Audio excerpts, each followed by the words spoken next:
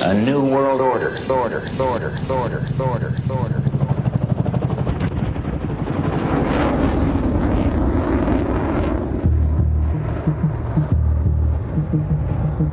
Hello, friend. The Mystical American Patriots Society is transmitting to you from beneath 4 million cubic feet of solid granite, in the burning heart of the Yellowstone caldera. This is a variety program for normal sandwich-eating Americans with some concerns about living in a deranged, post-Christian technocracy. So, keep your third eye on the sky and your ear to the ground, as Sumo and Smokestack connect your main brain vein to a higher plane. Are you ready? Stand by.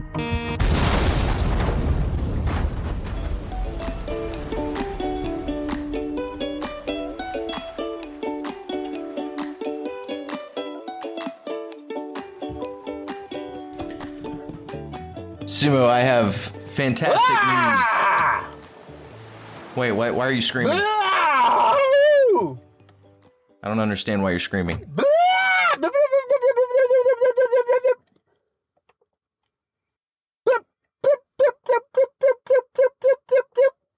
But I have fantastic. I'm testing your frame rate. Did you blur out there?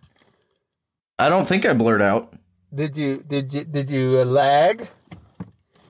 I don't know. How would I know if I lagged? That's the thing, isn't it? How would you know if you... Because I was... I don't think we're in the Matrix. No, we're not. Again this week, I'm assailed by people who believe that it's somehow reasonable that we're in a computer simulation. And I ask them, how will we test for this? Instead of just saying it. And they're like, well, you could look at frame rates. Yeah, frame rates. Frame rates. Like, what? Yeah, you could look at frame rates. I was like, if there's a frame rate, it's the speed of light. And because that's like the speed at which things... And then they were like, well, you could do... I was like, I guess, in a video game, if too much happens at one time, things start to bog down. Right. That's what I was trying to do with you. But then, of course, the video game characters don't realize things are bogged down. Only people outside the video game. Right. So it doesn't, that whole thing. And then they were like, oh, well, you could try randomness. I'm like, what would that matter? Like, well, computers can't do randomness. It's like, well, our computers can't do randomness. It doesn't mean the simulations couldn't do randomness if we were in one. Because we're too dumb to do it. And then B, our computers actually can do randomness. You just need an atomic computer. And then C, what are you talking about? How would I do that? And they're like, well, you could. I told some cockamamie story about these people that they would like roll dice to figure out, and they would take that location on a map, like they would translate that into latitude, longitude coordinates, and they would go to that location to see if something weird happened, like the simulation wasn't ready to put sprites in that spot or whatever.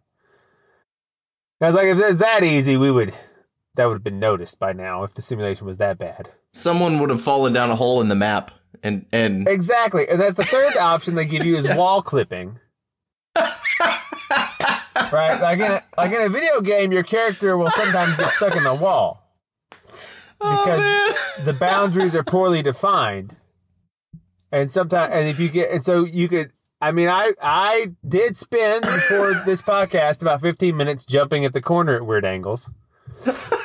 Just to help them. I'm imagining people with like reality coping problems walking around the world, like touching things and jumping into corners to see if they like go through the surface. And I don't know. I can't. 2020 is so out of control. I can't handle it. I'm gonna try to convince myself that I'm in a simulation. Yeah, I know people that legitimately believe in not just number 15. It's like a growing religion. of people, and it's weird. And I keep like, look, I tried jumping in the corner for like a quarter hour. I couldn't. Okay, belief in simulation theory is a LARP or a very complicated and nuanced troll. I think they're serious. That's what worries me. I think it is like the ultimate way to justify your nihilism. It's like, well, this is just a video game anyway. I absolutely refuse to believe anybody is rationally serious about simulation theory. That is the biggest. Look, that is like the mega. That is the mother cope. Look, that is the biggest cope of all copes. Look, one of them. These are people I know in real life, by the way, and one of them sent me a video to Nobel astrophysicist George Smoot. Okay. So first of all, Smoot. Yeah. Wait, his what? His last name is S-M-O-O-T. What does that mean? It just sounds gross. It sounds like smut. It sounds gross. His name just sounds yucky. Like, why are you listening to some guy named Smoot? And he had this whole very, very popular, like 36 million views TED Talk. Okay. Where he was like, the title was, "You're in a simulation and physics can prove it." And I watched like that first half of it, and it's just him babbling. Like there's no evidence of anything. He's just like, well, if you accept that we will one day be able to run reality level simulations, and then B, that in the future people would want to, then it stands to reason that there would be infinitely many more simulations over time than there would be the one real reality. So the likelihood we're in the one real reality is low. And then he had this graph of like all these computers, and I was like, yeah, but all of those computers are just made up. You're just pretending they're there and then saying, look, the odds that we're in that one. It's like, that whole story is something you just concocted on stage. I feel like Christopher Nolan wrote a worldview and then spat it out there into the world, and people picked it up. Maybe. I mean, and he was talking about he talked about frame rates, and I was like, what? Like, no one has ever, to my knowledge, done anything that exceeded the frame rate ability of the universe, where we would see it bog down. I've never heard of this. New Maps project, bog down the simulation. I mean, maybe we could put that in our journal, like attempts to bog down the simulation. What's but then, like I said, complicated thing we could do. But then, like I said, video game characters don't know that they're bogging down, and they also don't know they're stuck in the wall. To be honest, like if you were wall clipping and you were just stuck, that no one in the video game's ever like, "Hey, you're in the wall." Well, no one in the video game knows anything because there aren't people in the video game. Exactly. Like the conscious whole. How do they not see the giant hole in this? Is that there are no consciousnesses in a simulation? Right. Well, they think that our consciousnesses are just really clever pieces of code. I think. So it's not that we're real consciousnesses that somehow came into being trapped in a simulation. It's that we are part of the simulation? Yeah, we're part of the simulation. We're just codes. And our consciousnesses aren't even real. They're just... Or maybe there's no such thing as a real consciousness. I mean, you fall down a really weird hole really quickly with this, because suddenly consciousness doesn't exist if you're in a simulation theory. Right. And so, well, like David Chalmers said, and I like Chalmers, but he said, well, look, if it's a simulation, it's not so bad, is it? That was his take. I think he just exactly coping mechanism. Well, I think he just didn't want to argue with these people, and they were like, "It's a simulation," and he goes, "Well, even if it is, it's a pretty good one, so whatever." And then he just walked away. But yeah, this is fantastic fodder for a new cult. Just say you're in touch with the programmer. Yeah. And he's told you what sprites need to do to be saved and uploaded to the next version.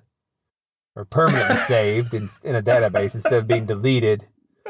You know what? Actually, you've got to get exported. Hold on. I'm going to be insanely rich. Okay. I'm going to have this. This is going to be my grift. I'm glad one of us is. That's good. This is my grift. I am in touch with the programmers. Okay. They talk to my sprite specifically. I'm a sprite like you. Mm-hmm. I'm just like you. I'm not a programmer. I'm a piece of code also. However, the programmers chose to interact in the world through me, you see. You're the main character. Well, I'm not the main character. I'm like I'm one of the people that they routinely manually operate. Okay. To go and like do things. To see the simulation. I'm one of the things where they look at the simulation through my eyes, right? Because it's no good to just be you want to get down deep in the simulation. And they have told me, look, version 2.0 is coming. Version 2.0 is coming, and this world shall be consumed in a fire and deleted. But those sprites that do the will of the programmers will be saved and uploaded into the new version. See how good this is? Yeah. I could have so much money. You could. Just I could have a following of digital disciples, and they would think that whatever I was doing, and here's the great thing, I just realized this. You could never even be called out on it. Because you just say a date, like I'll say 2040 is when the simulation is going to reboot. Okay? Right. You'll be rich by then. No, listen. And then I say, and all the sprites that do the will of the programmers will get recycled, but they're going to be used in the next one also. But if you're not, you get deleted. And then 2040 hits. It's the morning of 2040, January 1st. Mm-hmm. And I say, welcome. Everyone that's here made it. And they're like, but nothing changed. And I'm like, aha. No, everything changed. A lot of people were deleted, but they're deleted from even your memories. And you could never be called out on it because there's no way. Because you have such a unfalsifiable position. You could just say, yeah, look, you did it. Good job. Shame about all the sprites that didn't make it, but you never have to think about them because they've been removed from the universe totally, even from your memories. We're going to have, this is how we're going to fund maps. I think number 15 is going to rat you out, though. No, I'm going to make him like the number one apostle or whatever. You think he's just going to buy it? He likes simulation theory anyway. Right, but he's already going to listen to you talk about your plot to start a cult. I think his desire to sort of shiftily take people's money is greater than his desire to believe in simulation theory. So he's going to at the same time know that this is grift and but still believe in simulation theory. Right, he's going to believe in simulation theory, just not that I'm the prophet of it. Okay. But he's going to pretend to believe that I'm the prophet of it in order to get the money from the people. Because one of the ways you get uploaded to the new version is you give me money. Okay. Right, because because I can fund. I mean, I won't be that explicit about it, but our mission to spread the word of how to get saved requires money, right? Right. And so I need you to give me way more than tithes. I need like 60% of your money. I mean, just look. I mean, what are you gonna do? You want to be deleted?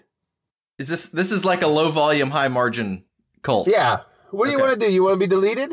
I'm going the Scientology route. I'm going only famous rich people. Okay. Is my main target audience. We're gonna have a vote, Sea Org. Yep. I don't want to waste my time with a bunch of followers that can only give me like $50. That was Jesus' big problem. Right. He had all these poor people.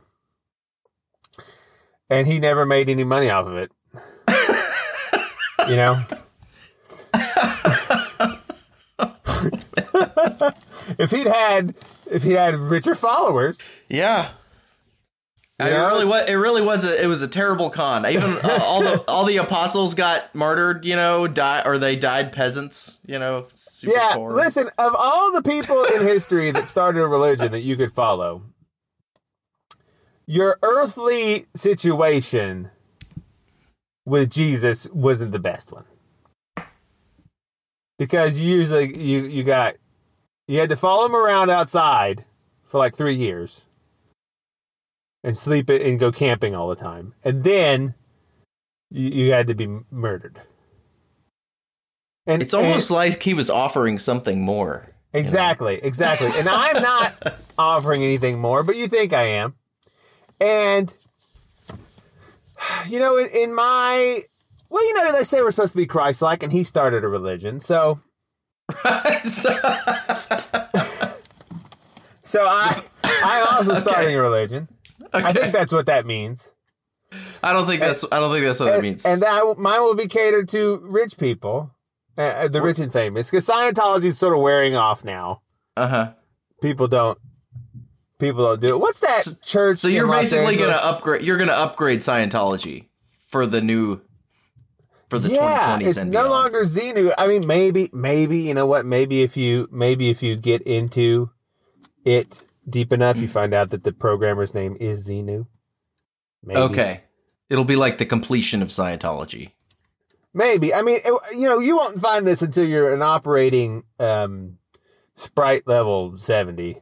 Well, if you start trying to peel off Scientologists and bring them up into the secret knowledge, and then they realize, Scientology, this verifies it, then they will help you peel off more Scientologists who we know are suckers. That's true. That's true. And my long-term goal, I gotta get what's the guy's name? Not Tom Hanks, the other Tom. Tom Cruise. I gotta get Tom Cruise and Tom Hanks. Okay. I gotta get them in. I'm gonna get all of the Mission Impossible money. I'm gonna get all of the Forrest Gump money. So you're gonna start a cult that is going to destroy Scientology and make you rich. Yes. Okay. Yes. And I will, and listen, listeners, don't give this away. Because I shouldn't have said this publicly. So if all of you just join, you don't have to do what I say, just pretend, and I'll also spread the money. Okay. That way we can all get rich here. See, I told you Maps was going to get people rich. I thought Maps was not a cult. We covered this early. Well, I know, but I didn't have a very good idea for a cult back then. I just got a great idea. Well, we're nothing if not flexible. Yeah, I mean, I was like, wow, I just realized, because when I realized that you could make a prediction and then never get called on it because the conditions are such you could just claim that even your memories were deleted. It's like, yeah, I can, then you just go forever. Everyone believes they're in 2.0 for hundreds and hundreds of years. And then later you can have a guy that says there's 3.0 coming. And same thing, it's infinite. This is great. That is great. We gotta hit the big mega churches where people have a lot of money too, because a lot of them are just there, like, for the emotions. We can go after Joel Osteen's folks. We can go after that church in Los Angeles where people are like, it's like, geez, they're singing with their guitars and their purpose. Right. Jesus, give me some more money. Which is basically what their hymns amount to. Yeah, I mean, I do think the mega church crowd, they're ripe for a harvest of yeah. I mean, yeah, man. A fool and his money are easily parted, and do they deserve to have the money? Are we not actually doing a work of God by removing their money? Maybe. I really feel like you've taken the left-hand path of dealing with Christian cults, quasi-Christian cults. I may be on the left-hand path, but the Lord uses all situations. Okay. And so let's talk. We'll have a talk about this after the show. I don't know. I need a prophet name. I can be. You need an intervention. I can be Zoltan. That's the programmer speaking through me. Okay. He's an alien, but he himself is in a simulation. That's what you learn later. There's simulations all the way down. Okay. So does that mean that in a way, it sort of justifies people having weird relationships to their massive online multiplayer characters? Exactly. Because look, the World of Warcraft is just a simulated character within a simulation, within a simulation, within a simulation, all the way down. And you gotta look for the frame rates. I'm more interested in the wall clipping test. I'm gonna start bumping into stuff today. Just see what it gets me. I might fall down into the gray goo. Yeah, I agree. Yeah, so what are we doing? Is this the I recorded a podcast. I have an announcement though. Okay, let's just this will be a podcast and then we'll have another podcast. Okay. We'll just have several podcasts. Sounds great. Just like the simulations. It's just podcast within podcast. We should get into podcasting. We should. This is not a podcast. Our listeners have been. If you thought we were podcasting, it's because you've been fiddled with by the programmers. Right. And I'm here to set you free.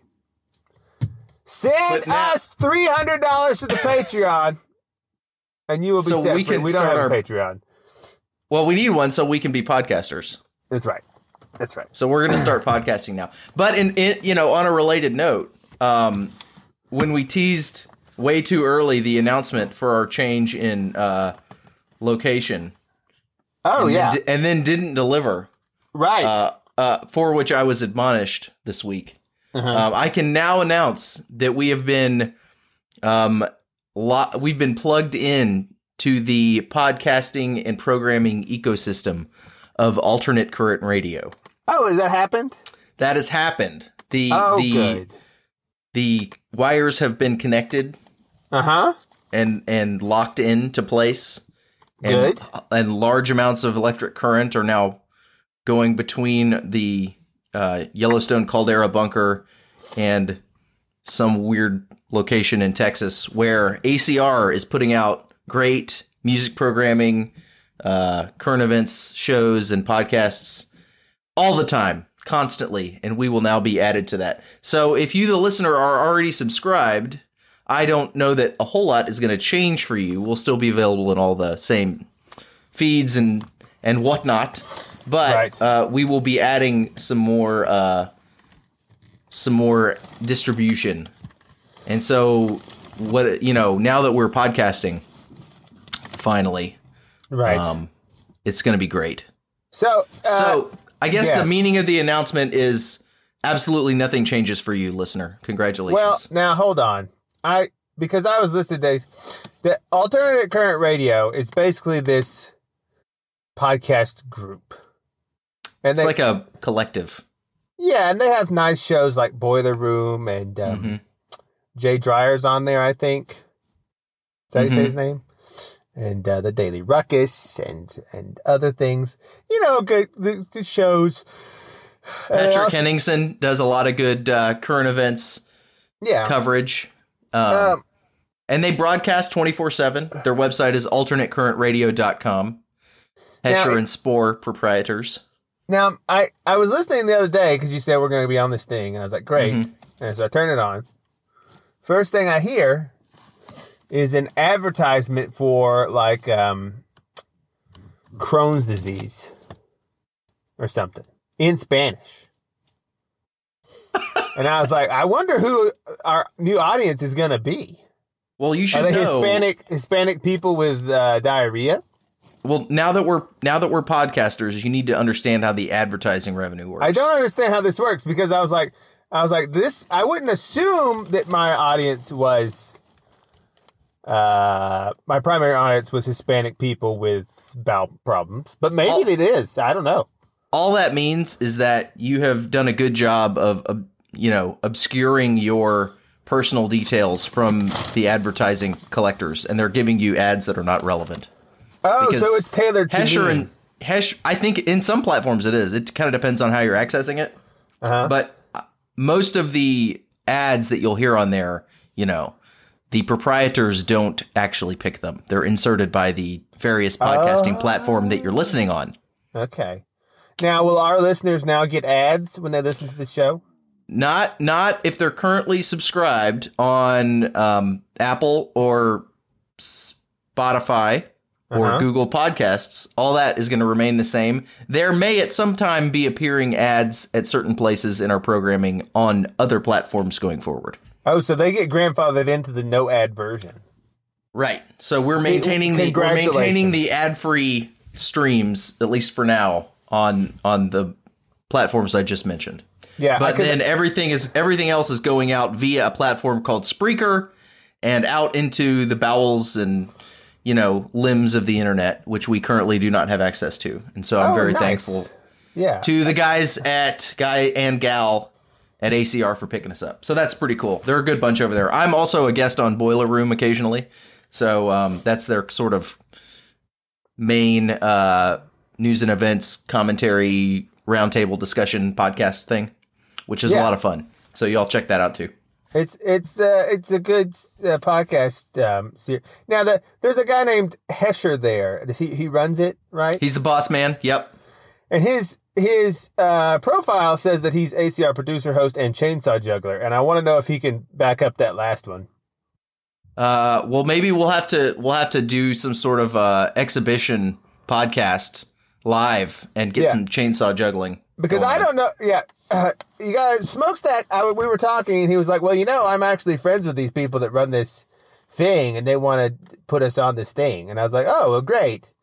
But I don't know these people. And so this is all new to me. I'm glad. Good job. I recorded a podcast with a guy this morning who this was going to be the intro podcast to, but now it's so long, I think we'll just make this the podcast. Yeah. And he mentioned in the thing that he turned on our podcast to get used to it before he came on. And he said it was much more professional than he thought.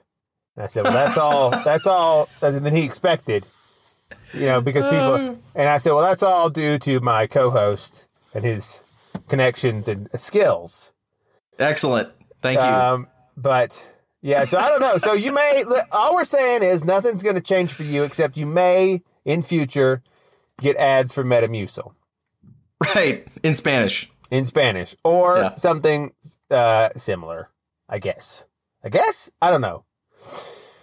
But yeah, so that's good. Maybe now we can have Jay Dreyer come on and we'll argue about Eastern Orthodoxy. Okay, only if you call him Jay Dreyer throughout the duration of the show. No. What is it? It's Dyer.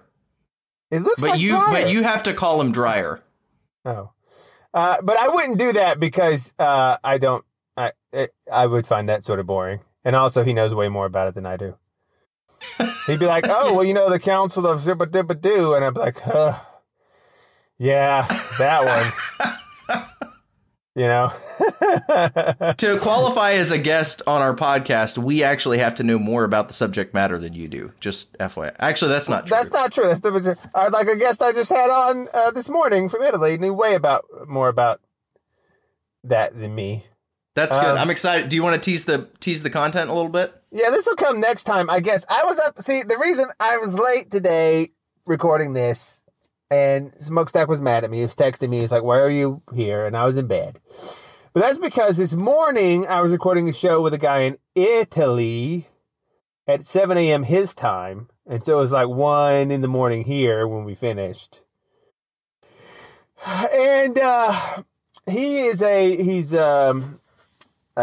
Roy Blackstone. Some of our listeners will know him. He's a crypto expert man. He knows about Bitcoins and this and that. And we talked about digital freedom, in this age and how you can achieve it, and Urbit and all this stuff. Because I've been getting more into Bitcoin. I was into Bitcoin for a while, but then I sort of got out of it just because I don't know. But now I'm back in, and I'm trying to encourage everybody to get into it too. Have you ever tried Bitify? No, have you ever had any Bitcoins at all? No, I know nothing. I intend to start though, so I need you to hold my hand through this process. Please, okay, you need to get you a wallet. I'm going to send you some Bitcoins. Okay, how do I get a wallet? Well, yeah, I'm not gonna. We'll talk about that off air. Well, here's the thing. A Bitify is a place. Here's the great thing about Bitcoin. Bitify is a place where you can go and it's you can spend Bitcoins on things. And here's some of the things you can buy that they will send you. Okay. Right? You can buy things like quote 100 or 1 million YouTube subscribers, $20,000. You can buy things like, quote, make $10,000 online weekly. And I looked at that one, and it said that the description was, quote, this simple method will help you make $10,000 per week online within a couple hours of setup work. It's a step-by-step instruction course. In it, you will learn the new traffic bot method and how to execute the process. This is the newest secret online revealed from rich dawns from the deep web. Enjoy it now while it lasts. And then it has these 3 YouTube things that says proof. And you click on them, and it just goes to a YouTube video of some guy flipping through money. And just, there's a raspy voice saying, cash, cash, cash, cash. Right? Well, it's just shuffling bills. And it's like, that's proof. And so you can buy that. Sounds legit. You can buy, you can buy, here's one.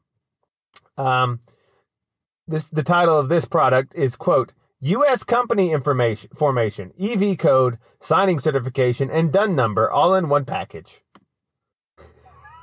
So if you need I might do that. Yeah. It says, the thing is, what will you get? Complete company documents, DUNS, EV code, signing certificate. We also provide SSL for companies below Simtech, GoDaddy, Global Sign, DigiCert, StartCom, GeoTrust, and TrustWave. You can also get other items on Bitify like UK company docs and overseas phone numbers, exclamation point. Or call center software. Or bypass YouTube copyright law with music. Safe. $10,000. Or for $5,000, one Facebook.com page aged from year 2004 with 2,000 real friends. Or 1,000 hotmail.com high quality accounts. Or PlayStation 5, which at the time I looked this up was not even out yet. Limited company 2009 VAT number, United Kingdom. Or virtual Visa card. Stuff like that. That sounds awesome. Yeah, Bitify is a place where you use Bitcoins to do shady online business. Like making fake companies and such. I'm going to make several fake companies. I don't know what I'm going to do with them yet, but I feel like that's something you need to have on hand when the opportunity strikes, you know? I agree. There's also a place called Open Bazaar, which is less sketchy, and it has products it just has normal products on it, but they're sort of strange. There's like Muslim woman headscarf next to G.I. Joe Duke action figure. And it's like, so many nano Bitcoins. But yeah, no, that is some extreme examples. But no, Bitcoin is good. And we talked about all the ways that Bitcoin, and not necessarily Bitcoin, but other cryptocurrencies can be used to help people secure digital freedom in an age of censorship, It sounds awesome. I can't wait to get started. We also talked about Urbit. Urbit is so Urbit, people are like, what is Urbit? And Urbit is basically Internet 2. And are you familiar with Moldbug, Mencius Moldbug, or Minicus Moldbug? All right, so did you know that he actually created Urbit?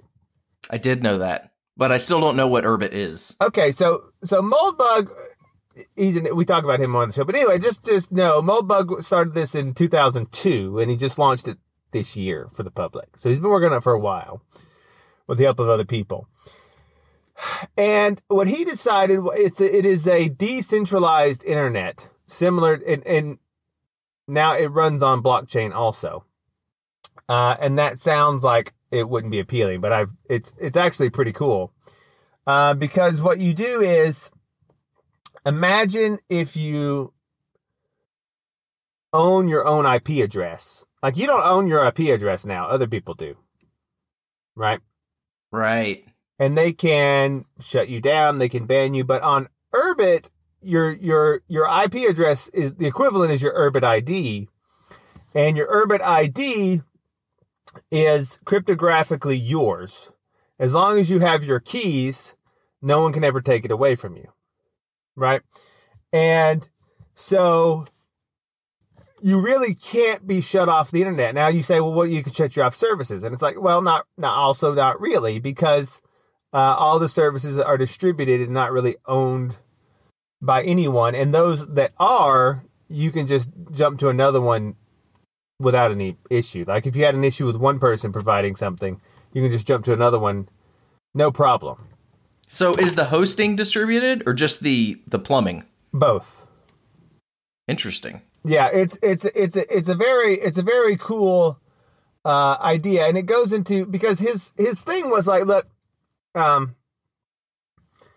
technology. This was a great example. He said, you think about things like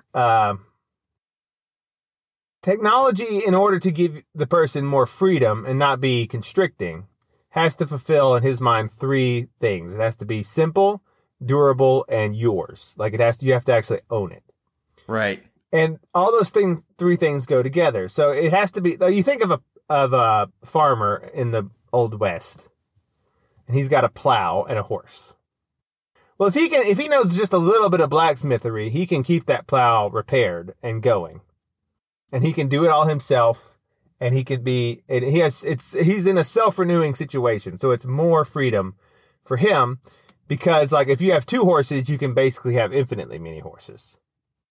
You know, if you have the plow and you know a little bit about metalworking and you have extra wood, you can basically make as many plows as you want.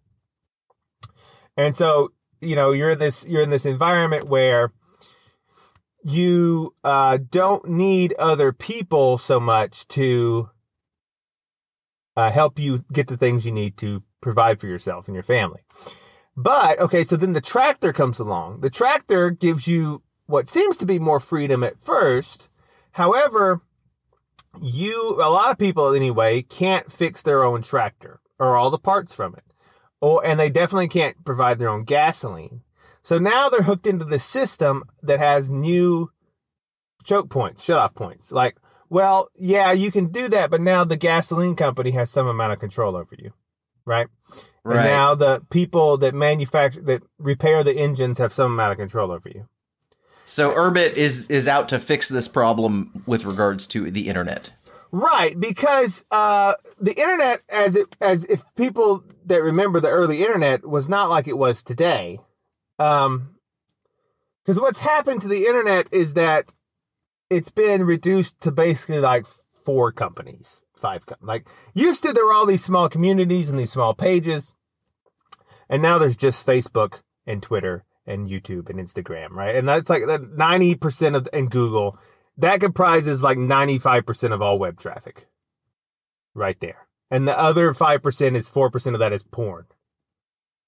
Right? And so there's like 1% that is these people doing independent things anymore. And no one, and it has all these issues because then if you're like, well, this is the internet now, and then if you make Twitter mad, then and they cut you off, then you have lost 10% of the internet. Which is exactly like the rest of the economy, you know, just as an aside.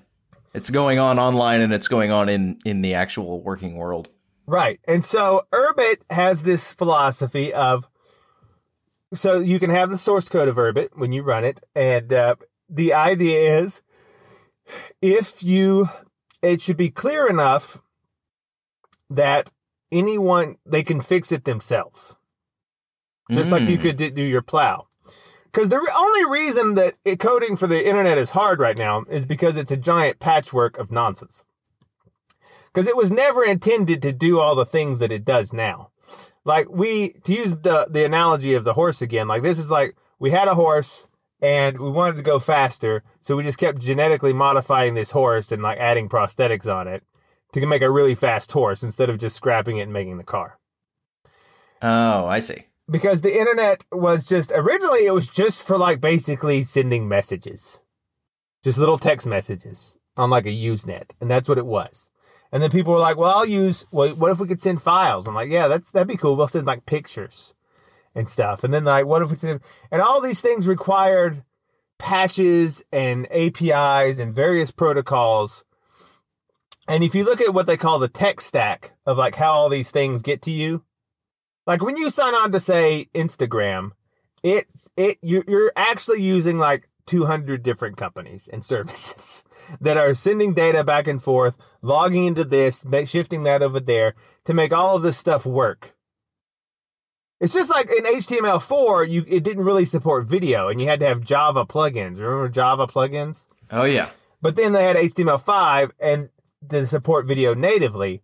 But that was just one little fix. The whole internet is basically HTML4 with Java plugins for various things. And that's why it's so cumbersome. But if you just build it from the ground up with that intent, then it's much more clear how the whole thing operates. And the whole point of Urbit is that it should always be something that the end user can, if he tries, have total control over. I like this. It's really, if you think about it, a very audacious project. It is. I mean, it's 20 years in the making, and it's just coming out now. And now, I've used it some. It's functional. It works. It has good promise. The graphics are cool. You know, like, because I booted a Comet, what they call a Comet on there, but I haven't got my Urbit ID on there, as you'll see I talk about on the show.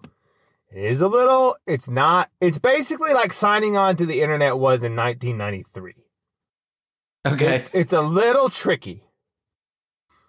Like in 1993, if you wanted a domain name, do you know what you did? No. You sent a letter, like a snail mail letter, to a guy who I believe lived in Boston. I'm sure it was Boston. And that's funny. I forget his name, but you sent a letter with cash in it, and you said, I would like this domain. And then he would send you a letter back and say, oh yeah, here you go. Here's the keys to it. And that was GoDaddy. And so that's sort of similar to this. Like I'm still trying to get on. I haven't quite figured it out.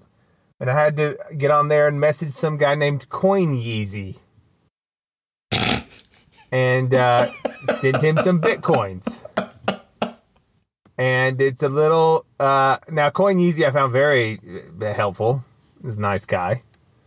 But it's a process. So is this for everybody? Yes, it is. It's not that hard. You can figure it out.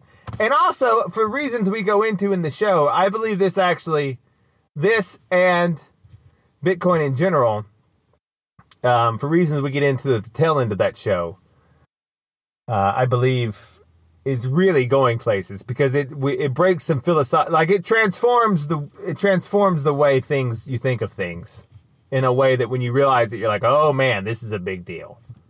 Cool. All right. So let's not do the whole show in advance, but that sounds really cool. Yeah, no, it's going to be good. You're going to love it. I think maybe Taylor Swift is a man. That doesn't have anything to do with it. Okay, that was a transition. That was smooth. I mean, she did a video called The Man where she dressed as a man and her name is Taylor. Yeah. And I think a lot of these, and she comes from one of these families, these families, really wealthy families, these influential families. I know a lot of like young men in their 20s that are going to have a hard time. Like, that scene in The Crying Game where the guy burns his clothes and cries in the shower. Yeah. That sounds like that might be coming for some folks. Well, listen, you're onto something here. I'm just saying there's a lot of these people that come from these big families that have all this, that are that do the Illuminati signal where they cover one eye and take a photo of it, I mean, maybe that's why Taylor Swift can't keep a man. It's because she is a man. Right. I mean, like, think about it. Beyonce had a song called If I Were a Boy. Oh, no. Right? Oh, no. Okay. And Michelle Obama. I was about to bring up, this is turning into Michelle Obama territory. Well, Obama did call her Michael several times on video, which is weird. And what was the name of her book? I don't know. Her name of her book was, quote, Becoming Michelle. Oh, really? It was. Oh, weird. And Joan Rivers is on, you can look this up. Joan Rivers was like, she's a man, everybody knows it, honey. And then she died, It's true. It's 100% true. That is awesome. She goes, she's a man, everybody knows it, honey. I tried to convince my wife that Michelle Obama's a dude, and she was not having it. So I need some new ammo in this fight because I want to win it. Well, let me tell you, it may get people you sort of not expecting. Like Donald Trump may be a woman. No, that's. Oh man. Just look, Roseanne Barr. That I believe. Did you see Roseanne Barr? No, what'd she say? Oh, she got on there and she was like, maybe, all right, just find this and we're going to put it right here. Ready? Timestamp. Boop. Okay. But Roseanne Barr was like, I have something to say. I have something to say. And, I think the president's doing a good job. And also I think Donald Trump is, and I know people are not going to like it, but Donald Trump is, in my opinion, the first woman president. And then she was she speaking figuratively? I mean, no, but she's also insane. But I just thought that was funny. Yeah. I mean, he does have a disturbing lack of facial hair. You never see him with stubble. I mean, think about it. You never seen him with stubble. I guess that's true. But Right? I mean, video of a much younger Donald Trump. It's very hairless. Well, but he was also quite like masculine in his features, I thought, as a younger man. I'm going to send you a photo of him compared to a lesbian, and they look very similar. There's a lesbian with a garden hoe. Is this you turning on Trump because you feel like he's lost? Is that what this is? No, I'm just saying that I'm not excluding people. Like, there's definitely people, this whole this transgender cult thing. You can't just exclude people from suspicion just because they're on, quote, your side. Well, then now that's true. Right. But if I were to go down a list of people on the quote unquote right that I would suspect of being transgenders, right, I don't think Donald would necessarily be near the top of that. Right. I mean, maybe not. I'm just saying, if Roseanne Barr says something, I stand up and listen. Okay. All right. Well, since Roseanne said it, I'll give it some thought. Yeah, just give it some thought, because Roseanne, she knows what's going on, is all. Yeah.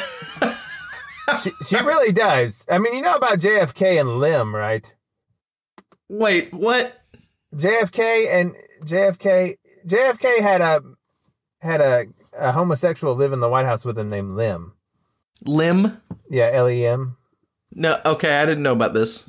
Oh yeah, JFK was a big gay. All the presidents, but this isn't new. Lim Billings. Yeah, basically every president has been gay. That's not true, but it's sort of who was it?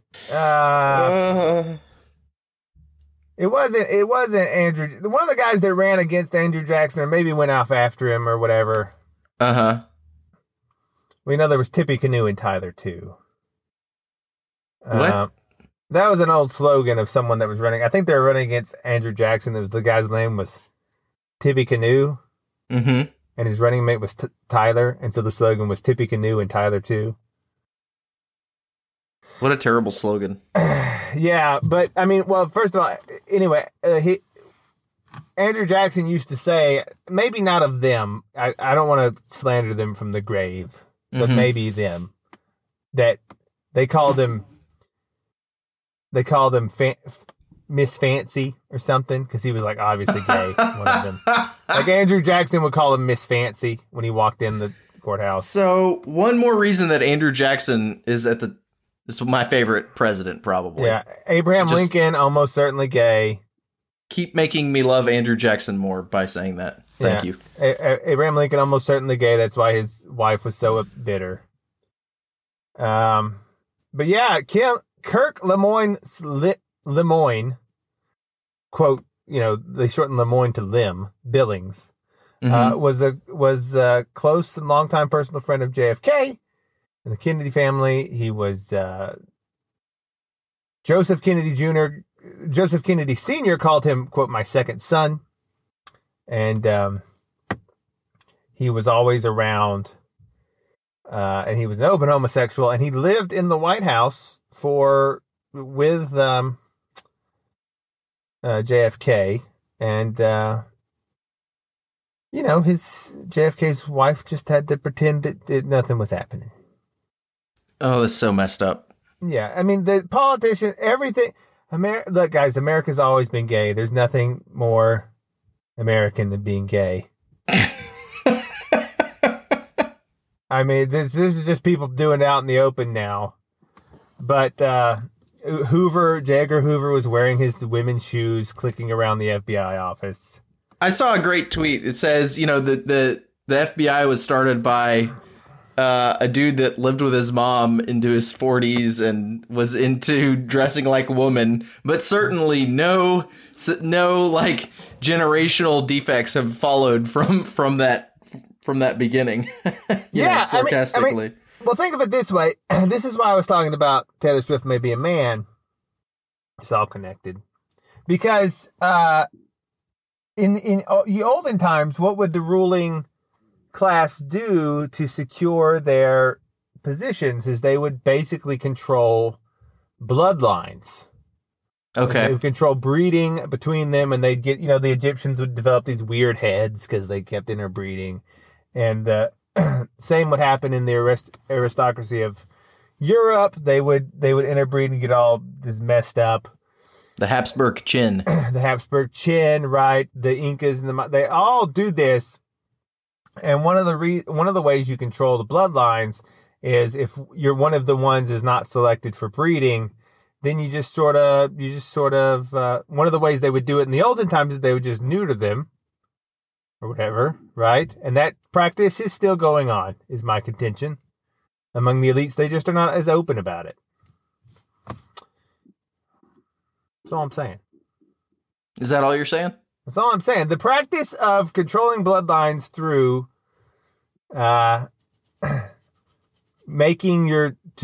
creating eunuchs, basically, and stuff still is in practice among people that do such things.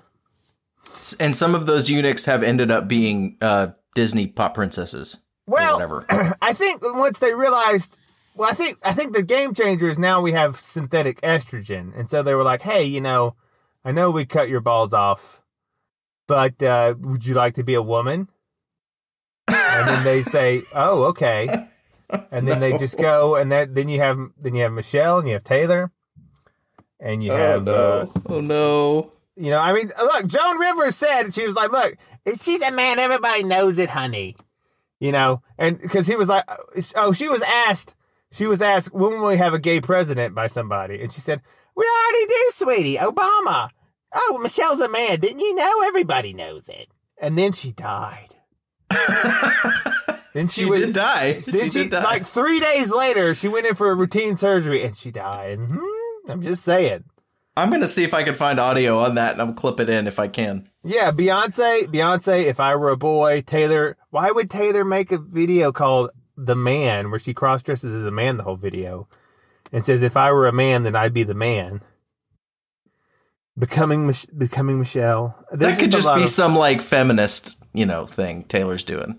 Yeah, I know, but Taylor. You gotta rep you still have to rep feminist ideology today. It's not totally out of fashion yet. I'm just saying, a lot of women are actually, Christy Teigen. She's weird, dude. It's because she's a man.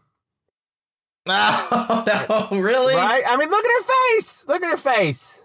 It is weird. The problem is I've been on Black Guy YouTube too long this week. And Black Guy conspiracy YouTube, like, white people have conspiracies of one kind, and black people have conspiracies of another kind. And a lot of black people are very into money conspiracies. They nail that stuff. They're like, listen, this can't be because of this, and look at these interest rates, and they make a very compelling case. Cool. And number two, black people conspiracies are excellent at, like, body doubles, clones, people that you think are dead but aren't, and people that you think are one gender but are the other. Sounds rad. They make very compelling cases for, like, why certain people are not actually dead, and so on. you know, and that it's just a whole nother conspiracy world. Well, Really. send me some links of some good like YouTubers examples of this, and I'll pop them into the show notes. Yeah, but see, like Marilyn Monroe was really just JFK's beard. Yeah. I mean, Is that really, all she was? Yeah. Okay. I mean, really, I mean, he was. Seems like a waste. I I mean, look, see, that's what I mean.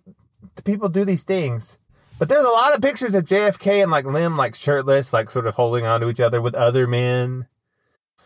I'm just saying, the American, the people that get into these positions are very. But are you not like looking at history through the lens that the super gay current events scene has given you and reinterpreting things that at the time weren't taken that way? Well, I think they weren't taken that way, but just because people like I think the gay community is right when they say things have always been debauched at the upper levels. I mean, they don't use the okay. word debauched. Yeah. I mean, think about Ben Franklin. Ben Franklin, Yeah, he was a pervy. and he wasn't the only one. You know, he was Yeah. friends with for the founding of this country. Ben Franklin was in a group called the Hellfire Club, where they went and did things that they assumed would send them to hell, like massive orgies and sodomies and stuff. And they would get naked with a bunch of people and and there was a bunch of skeletons found under his house. Yeah, that checks out. I've looked into that. I mean, look, I'm just, Really, the only controversy around it now is explaining why the skeletons were there. and they're like, oh, it was for his medical purposes. He Yeah. was looking into medicine. Like, he was Ben Franklin. He could have just gone to a university and done that. He didn't have to Yeah. He didn't have to have secret bodies that he was examining in his house for medical. Like that is a sufficient explanation for Michelangelo, who it was illegal to exhume bodies, but he wanted to study the human form for his art, and so he paid off crypt keepers to deliver him bodies so he could draw them all day. But that's not like Ben Franklin could have had access to the best medical schools in the country and gone and he didn't need to. He just was killing people. That's Occam's razor is that Ben Franklin. I mean, he was in a group called the Hellfire Club. What more do you want? That is super sketch. Yeah. You know, and now he's on the $100 bill, and he also wrote a paper called on the glories of flatulence. Or something like that is the name. He was of it. like a nudist. He was a nudist too. He would run around naked all the time outside. The Bohemian Grove spirit has been in the American politic from the beginning, which is sad but true. Well, I've been having a lot of conversations lately about people that don't like Trump because he just seems so he lives such a debauched life or whatever. He owns casinos and he's had all these different affairs and wives. And I'm like, that shouldn't, he's a politician. Mm-hmm. It's like, do you not know about everything else that politicians have done and what their lives have been like? And the answer to that question is no. Usually if I'm having this conversation, they think, generally American politics has been populated by more or less upright people trying to do a good job, and only recently has the quality of the politicians really decayed.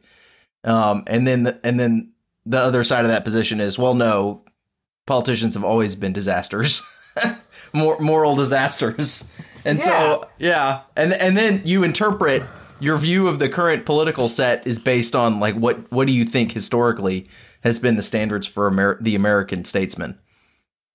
Right. I mean, like, I think that's what drove a lot of Q is because people would see, they're like, oh, there's an island where politicians go and they molest children, and they just sort of melted their brains. Right.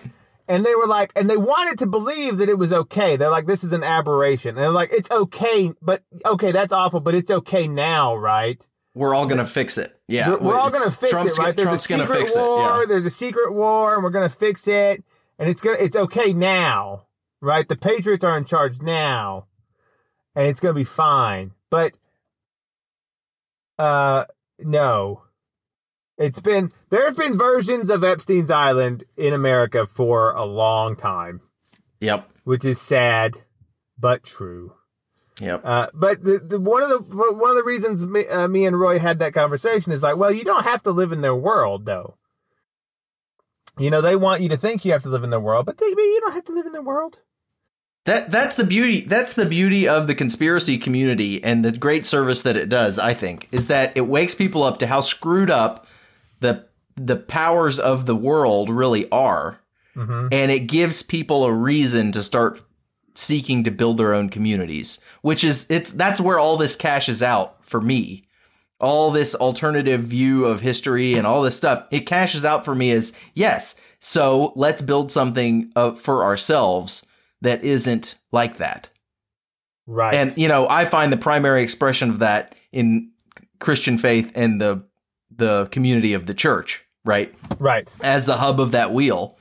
But it's gotta, if conspiracyism and this whole movement online and this whole community of this thought community actually works out into something, it has to be that. It has to be, okay, let's do something different with our lives. Right. Apart from what all these psychopaths have done throughout history. Right. Like, let's just build a thing that has no central authority. Like that's Urbit is like, you know, can I send an email? Can I just send an email with like Google sniffing through it? And the answer is you can. You can do all these things without anyone really having any ability to know. Right? And people are going to be against that because they want you to be in their system, but they ultimately can't stop you, you know? And that's the beauty of these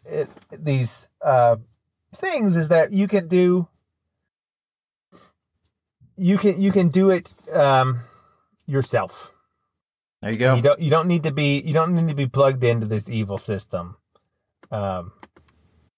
Really, I mean, if people really get on cryptocurrency things, that breaks the whole system. Because he who controls the money controls the thing. Right? And so if you have to use US dollars, then the US government's always going to have control over you. But you don't need to use US dollars. You know? You really don't need to. Like I do things for people and give them things in exchange for cryptocurrencies, and it's fine. You know? You don't even have to use American dollars. I mean, I still do if I need to go to the grocery store, but that won't be forever. You know, every time I pick up a $1 bill, I flip it over and I look at that all-seeing eye on it. Yeah, I mean, look, guys, the founders were all Masons. Which is one arm of the, like, which is an occult organization. It's not an occult a fraternity. Organization. Yeah. At the lower levels, it's just an old man drinking fraternity. Yes. Right. But they screen you there and say, here's how it works. You go into Masons and you're like, oh, it's a drinking fraternity. And, you get drunk at the thing and you're talking. And there's one guy that's a little higher up and he tests you. He's like, hey, would you, I don't know, you want to, we're going to go and get some prostitutes or whatever. I don't know how they start. That may be too big of a start. But it's like, yeah. And if you're like, no, man, then he knows that you're not for play to go up the ladder. But if you're like, yeah, that's okay, and you go up the ladder, then you're invited to the next rung, and there they say, let's see who here is interested in maybe doing a little bit, maybe putting on a mask with horns. Let's just see, just for fun. We're just silly. We're just being silly. And then if you do that, then you go up the ladder a little bit. And then eventually you go up the ladder doing these increasingly tests of how far you're willing to morally debase yourself. Yep. This is a screening process until you get to like level 30 Mason, where you're willing to drop a bomb on Hiroshima. That was a surprising twist. Well, I mean, he was a Mason, and he's in his little, apron in a photo at the same time period where they dropped the bomb. Yeah. Okay.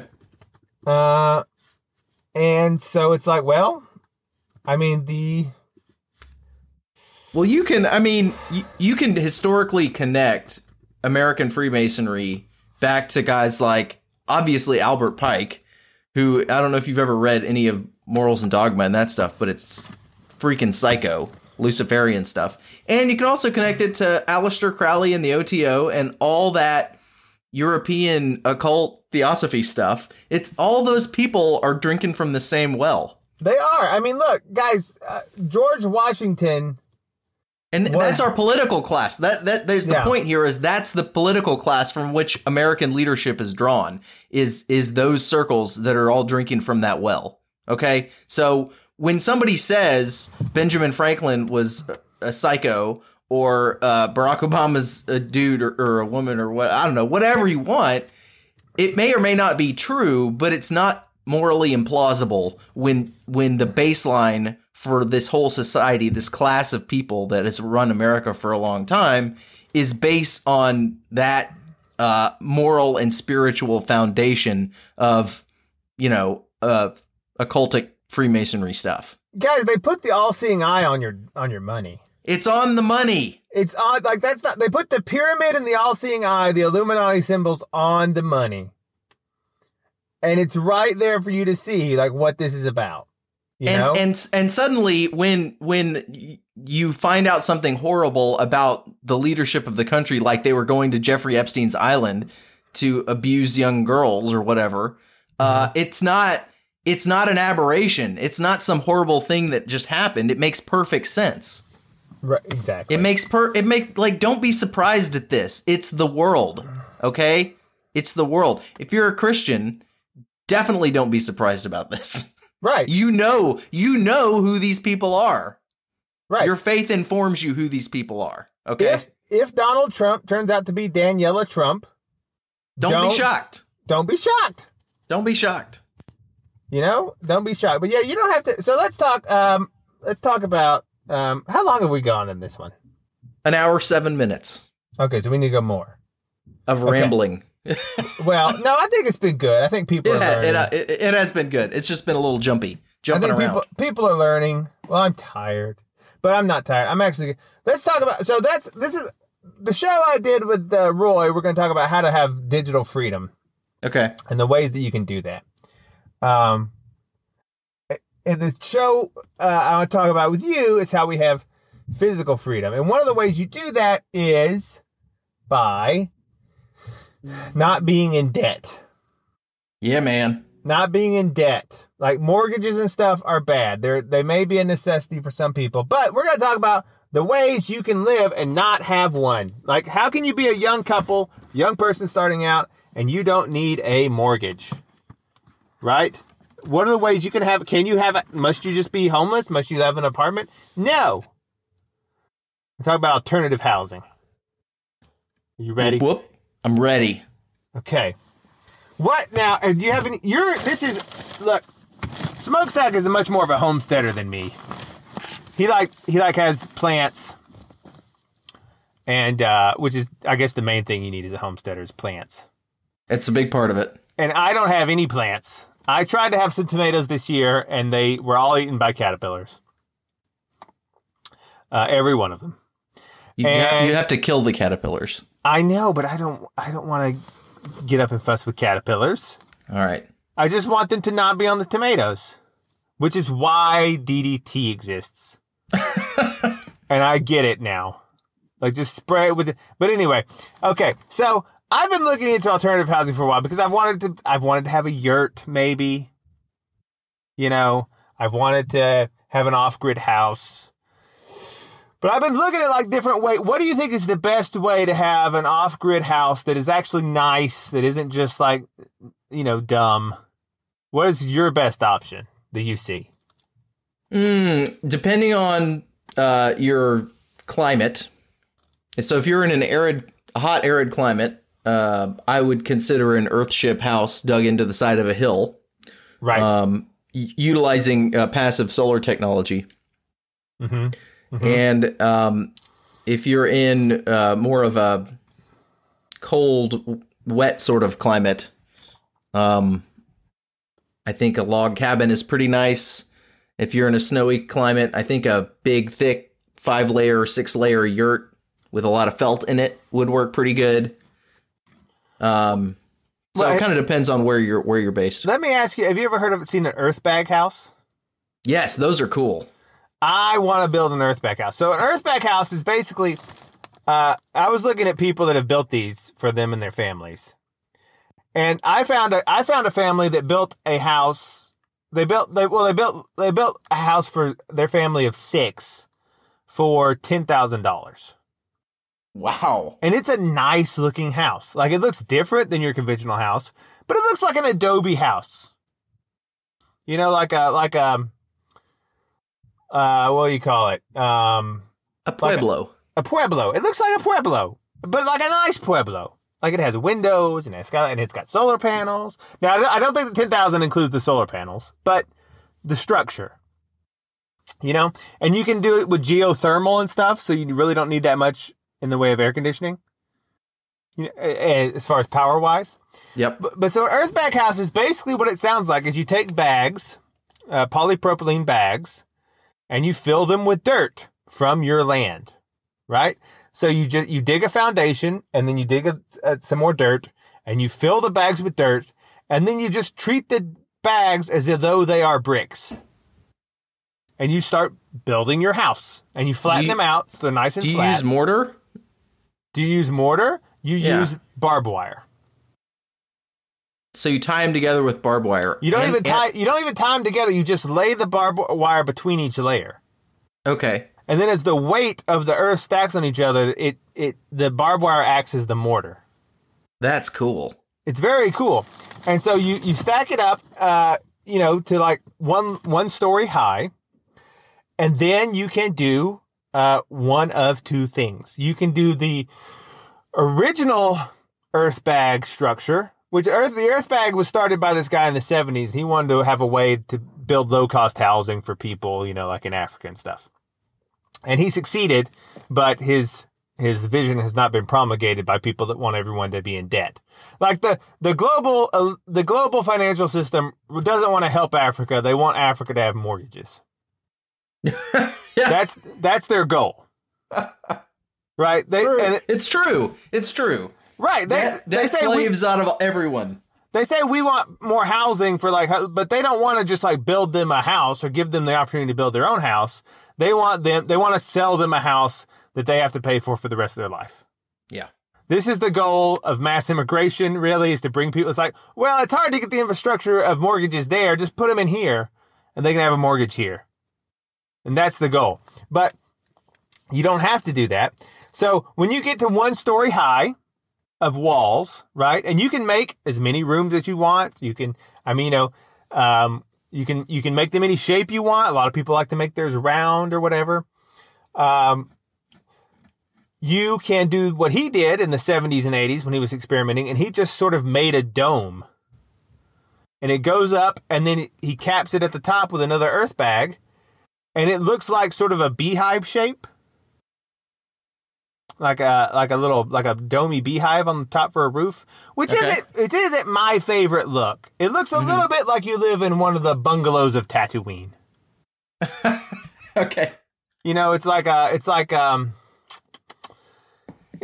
looks like one of those Tatooine houses from Star Wars. It's not bad, but it's not my favorite look. You know? But you can do that, and you can build the roof completely of earth bags also. That's the point of that one. Right? If all you've got is bags, dirt, and barbed wire, you can build the whole thing. Cool. And you go all the way up to the top. And you do this for basically the price of bags and barbed wire. Which is not expensive. Yeah. It's very inexpensive. You can do this whole thing. You can build a 2-room house this way or a 3-room house this way for like $200. You know?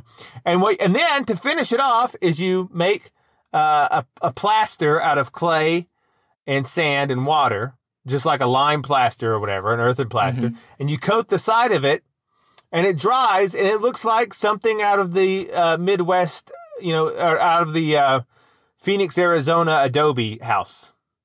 That's looks really super cool, man. It looks nice. Does it work in kind of like moist, rainy environments, or do you have to be in sort of a arid climate to do this? It works. If the plaster is allowed to dry, it will stand up to any of that. Awesome.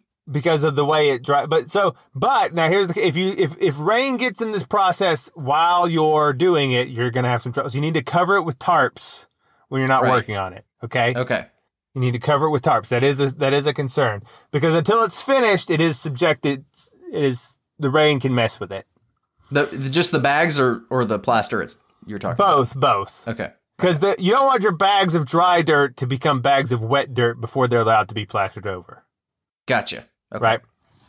Right. And here's the great thing about it. These buildings are strong. Like there's been one case of a car ran into an earth bag house and all that happened was the plaster cracked a bit. And the car was like totaled. Yeah. Yeah. But it's a strong thing. Like that's just my kind of place, man. It's a strong. It's been found that they meet and exceed California earthquake requirements.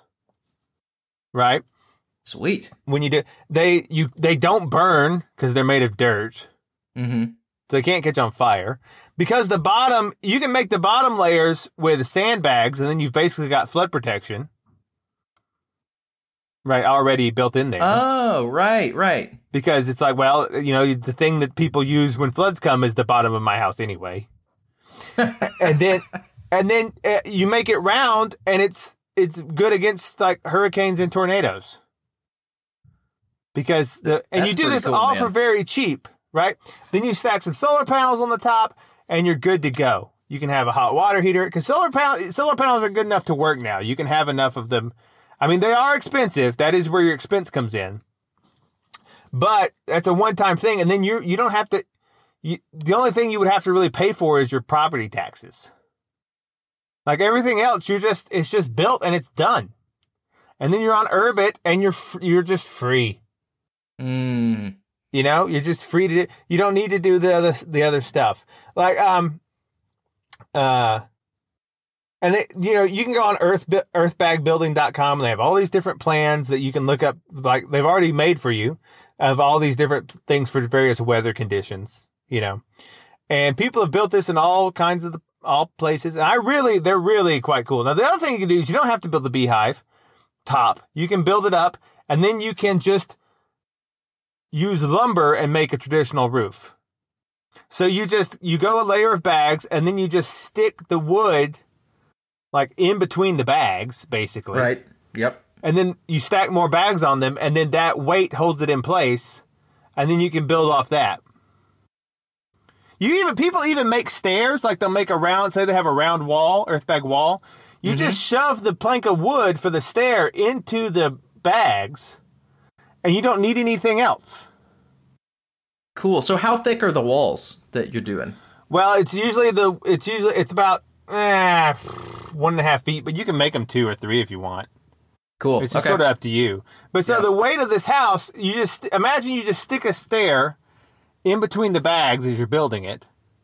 And then the weight of the house firmly holds that in place. And you don't even need anything under the step.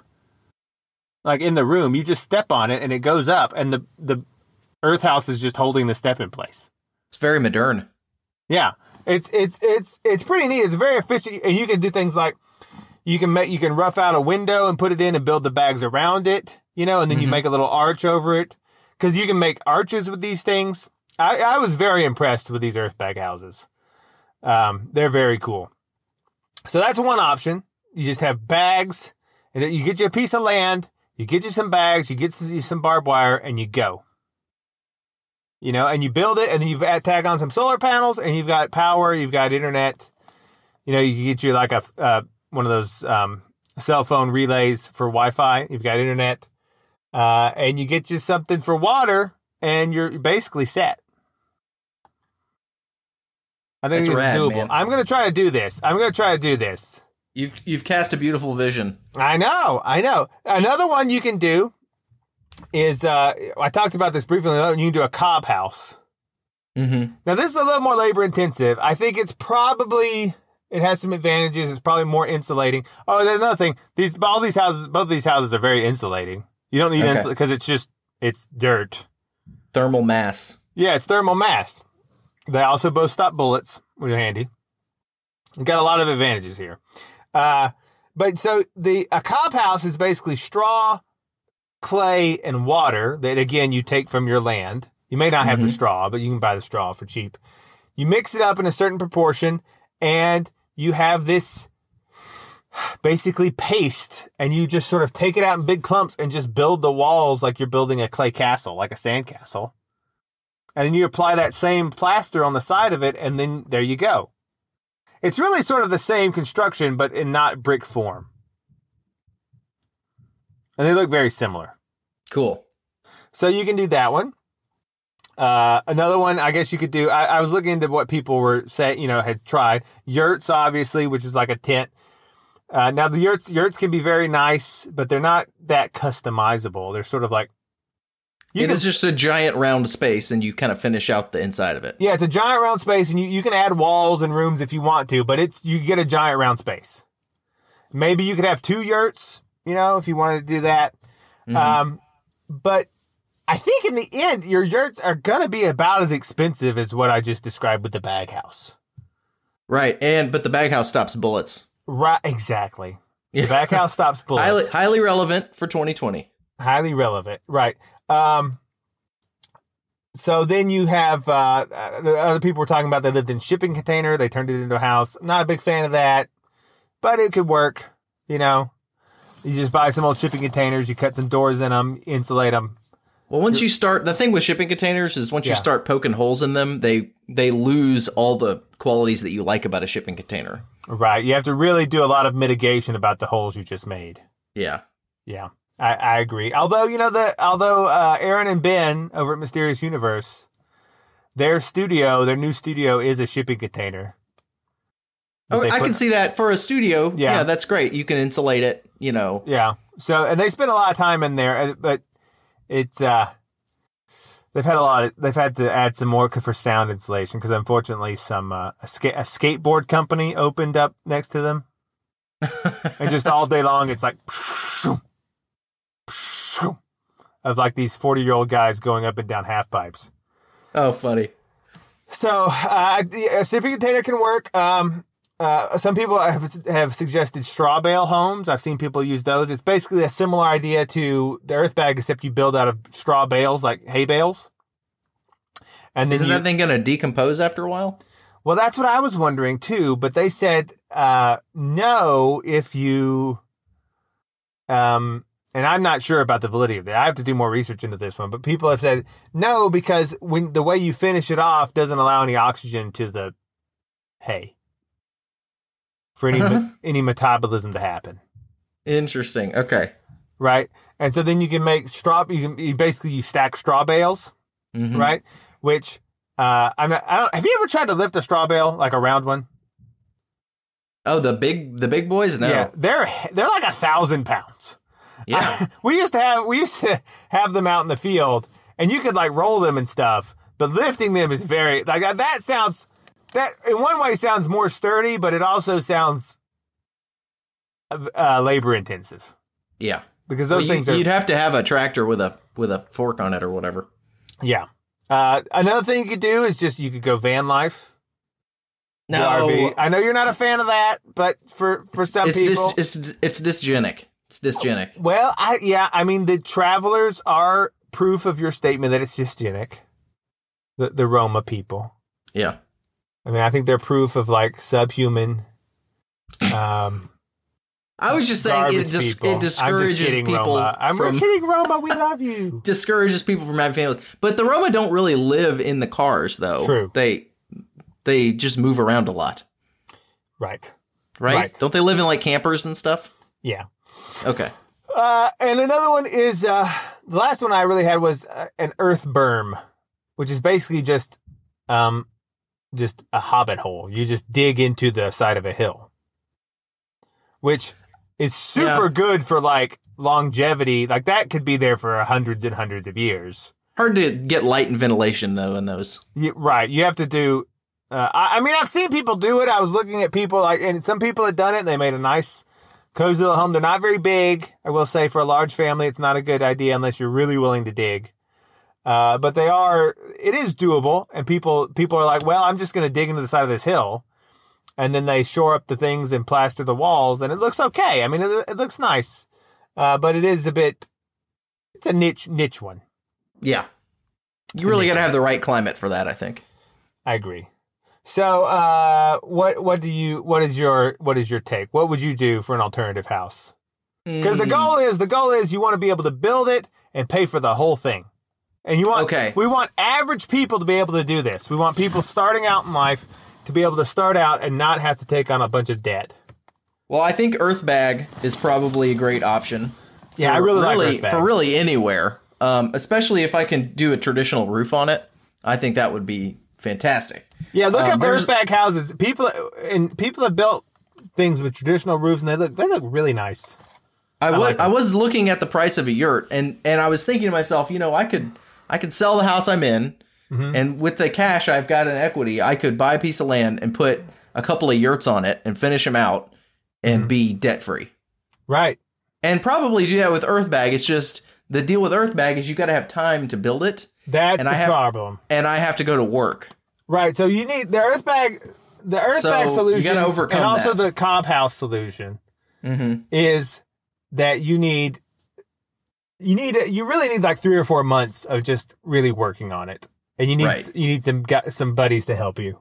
Which if maybe I should just bank some bags and barbed wire in advance of the economic collapse, so that then I can, and then buy a plot of land. And so then whenever none of us have jobs, I'll have something to do. We can go work and build a Earthbag house because I'll have the materials. That's really true. What I should be doing.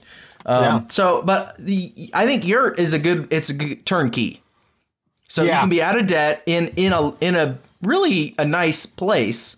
The way the yurt works is there's different layers, and depending on your climate, you add layers of felt around it. So it's this big, you're like living in a giant mitten. Right. With windows and doors. But it is a simple round space. I mean, I don't know how many layers of felt it takes to stop a bullet. But it could probably better than a stick built house with vinyl siding and drywall. I would imagine your felt being very dense fiber would probably do okay if you get enough layers. So that might be a MAPS laboratory experiment. How many layers of yurt felt does it take to stop a bullet? I'll get back to you on that one. Yeah. And then there's a method that I really like and think is very cool. It's called rammed earth construction. Oh, I've heard of this, but I haven't really looked into it. Oh, it's neat. So you build formwork like you're doing poured concrete construction, sort of. But you get screened clay mixed to certain proportions. Sometimes you add things like lime or whatever to it to kind of give it a little bit of a concrete sort of reaction over time. And you pack it into these forms with like wooden mallets or tamping devices. And you just keep moving the formwork and you go up the walls. And so when you pull the formwork off, you have this really cool like sand art looking wall where there's different layers of colors as the dirt you're using changes color. Ooh. And there's all these really pretty layers. It looks like a slot canyon out in the desert. You've seen the pictures of the layers in the sandstone. It looks like that. Super cool. And so you can, as you're laying it, your formwork and packing your earth in, you put in all your doors and window framing and all that sort of thing. And you can also, cool. you can also tie wooden interior architecture components into the formwork or into the earth as you're ramming it. And once it's done, and the thing is, it's packed so tight. Once you pull it off, it's done, and it's weather tight and they'll last for hundreds of years. There's in fact, I think when I was looking at this, there's a dormitory in the Netherlands at a college that is rammed earth construction. That's I think they lime washed it, so it's white, but it's hundreds of years old. It's multi-stories tall. People still live in it. Students live in it.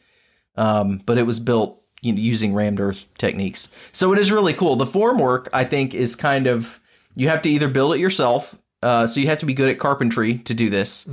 Because if you screw up the formwork, it's not going to work. Your formwork will blow out as you're tamping the earth down. So you got to get that part right. But if you're good at carpentry or you can afford to purchase the formwork, there are some companies that actually make this stuff for that purpose. Then you're good to go. But then after that, you only just need dirt and maybe a little, I can't remember if it was lime or some cheap, agricultural chemical to add to the dirt to give it certain chemical properties as it's kind of curing. Right. But there's not a lot of water involved. It's really just, you got to screen a lot of dirt. You got to screen the junk out of it. So you get a nice tight pack. So that, you look up the rammed earth housing. There's some really cool looking. They look beautiful. Yeah, and the thing really about cool. all these things we're describing is if you build one and you live in it, you're immediately like, you go to any chai tea yoga studio and you're like, look, I'm greener than any of you people. I'm the greenest dude here. I live self-sufficient. points. I have solar panel house. My house is made of earth, and my roof is made of sand. I didn't cut down one tree. And then you can just browbeat them over the head with that forever. And you should, and totally I would. insufferable. Yeah, I would be totally insufferable at anyone that ever was like a vegan. I'd be like, oh yeah, well I have like 0 carbon emissions. I have like none. I don't use the coal plant for my electricity. my house is literally made of sequestered carbon. Oh, did you charge your phone off coal? Oh man, yeah, that's like really bad, bro. But listen, my house is not made of sequestered carbon. You jerk, you're destroying the environment. You don't care about the seals. And you will instantly, if you build one of these, you will not only have all these benefits and be debt free, but you'll be the greenest person in your social circle. And people will love to visit your house. Right. Exactly. Because it'll be super cool. I really like this. I had heard of the rammed earth. I hadn't looked at it, but they look really, I'm not kidding when I say they look beautiful. Yeah. Like this, it looks like you live inside something made from the painted desert. Now, if we go up the skill level and up the cost level a bit, there is. So I don't know that this really counts as getting you out of debt points very well, but it could. It could. There's a sort of a little movement going on to bring back structural brick masonry, where you're actually building the houses out of bricks and not sticks, and then putting brick facades around them. It's structural brick masonry. And there's a great Twitter account called 1,000-Year-Old House, and they were part of this project out in the Midwest somewhere. And they built a little tiny village of structural brick houses, and they're gorgeous. So all the surfaces are red brick, not subject to termites. They're incredibly strong. I mean, I don't know that they were cheap to build. Brick, actually, if you do the work yourself, which most people are capable of learning a high enough degree of brick masonry to do this kind of work, it's just going to take some education on your part. But, a brick isn't really heavy. No. And that's something that Leon Crier is real, or Crier, I don't know how you say his name, but he's big on it. It's the materials that we use should be small enough to where 2 people can lift it into place. Yes. Yeah. And that's part of like human scale architecture and all that stuff. And so you're not building roofs out of prefabricated joists that have to be put in place by a crane and all this stuff. It's something that you could physically do yourself. And so while it may not qualify for this segment entirely, I think it's worth looking at just because the idea of let's build houses that are worth something to subsequent generations that aren't gonna, after 30 or 40 years, be falling apart. Yeah, I mean, if you think about it just on a philosophical level, it's like, how do people expect society to not degenerate when we build houses that are only really meant to last like 40 years? Right. Yeah. It's like we're all just trying to make it to the grave in style. And there's really no consideration past that. This is my hatred of Florida summed up. Is that everything in Florida is built with the expectation that no one will be there in 5 years. Yeah. But then people are still there 20 years later. And it's just this ramshackle, sprawling nonsense forever. But anyway, yeah. Right. Well, it's sort of the opposite of the people that built groves and vineyards and orchards that they themselves would never get to see in their prime, but they knew subsequent generations would. You know, we have to recapture that long vision for our future. It took them 350 years, I believe, to build Notre Dame Cathedral. There you go.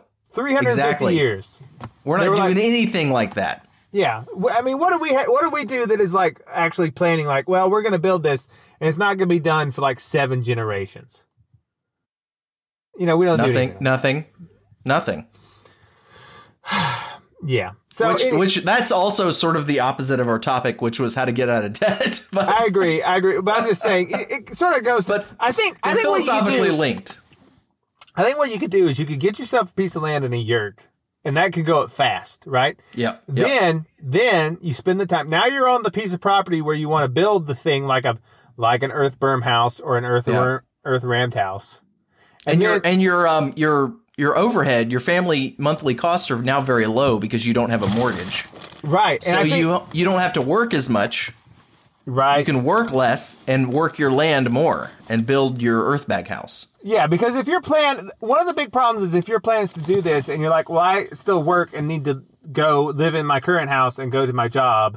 And then I have to, after work, my plan is to drive to the location and start working.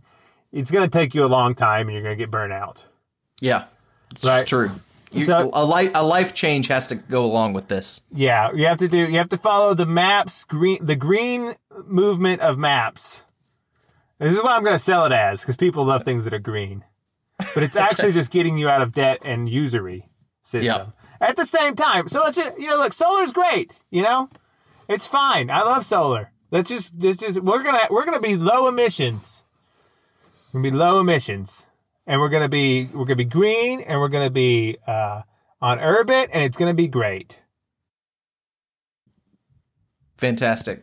Because a lot of people are upset about the election. I still don't know how it's gonna go. We didn't talk about that this week. No, I kind of wanted a break from it. Yeah, I don't know how it's gonna go. We'll see. But also, what you got to realize is that even if the person you want to win doesn't win, or that in 4 years, then you have to go through the process all over again. True. And all of the problems are still going to be there unless you get out of the system to some degree. Like the more that you don't like, Twitter censoring you will bother you a lot less if you're on internet too. And also you're being in a position to frankly make more money than they will. Yeah. Because I'm telling you, this Urbit stuff and the blockchain stuff is going to, when we talk about at the end of the blockchain, you realize like, oh, this is a real game changer. Mm-hmm. And so if you're one of these early adopter people, you're going to be like the guy that was on the internet in 1994 and everyone else is scrambling to hop on in 2004. Right. So really, I mean, get out of the old system as much as you can because it's dying and it's for stupid people. And we're going to get on the new system. Yep. The Maps green system. We're going to be cranking cranking out Urbits in our earth bag houses. Right. This is one of the requirements for you going on to version 2.0 of the simulation. If you don't do this, you will be deleted and left behind. There you go. Deleted and left behind. Your sprite will not continue on. There won't even be a trace of you left in the RAM. They have Total to harvest. destruction. They have to harvest all your bits to pay off your simulated debt. Yeah. So you end up with nothing. It's true. It's true.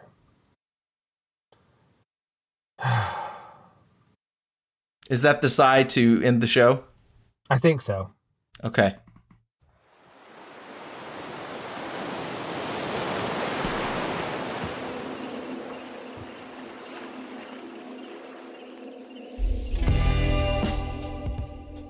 We never talked about the Canadian Army I was going to do that for the next show. releasing wolves. Okay, we'll do that. Yeah. It'll be cool.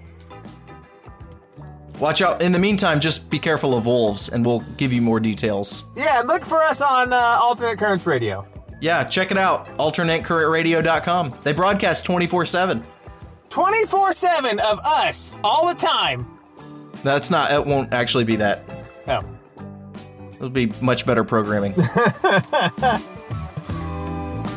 I'm glad we're finally podcasters. Me too.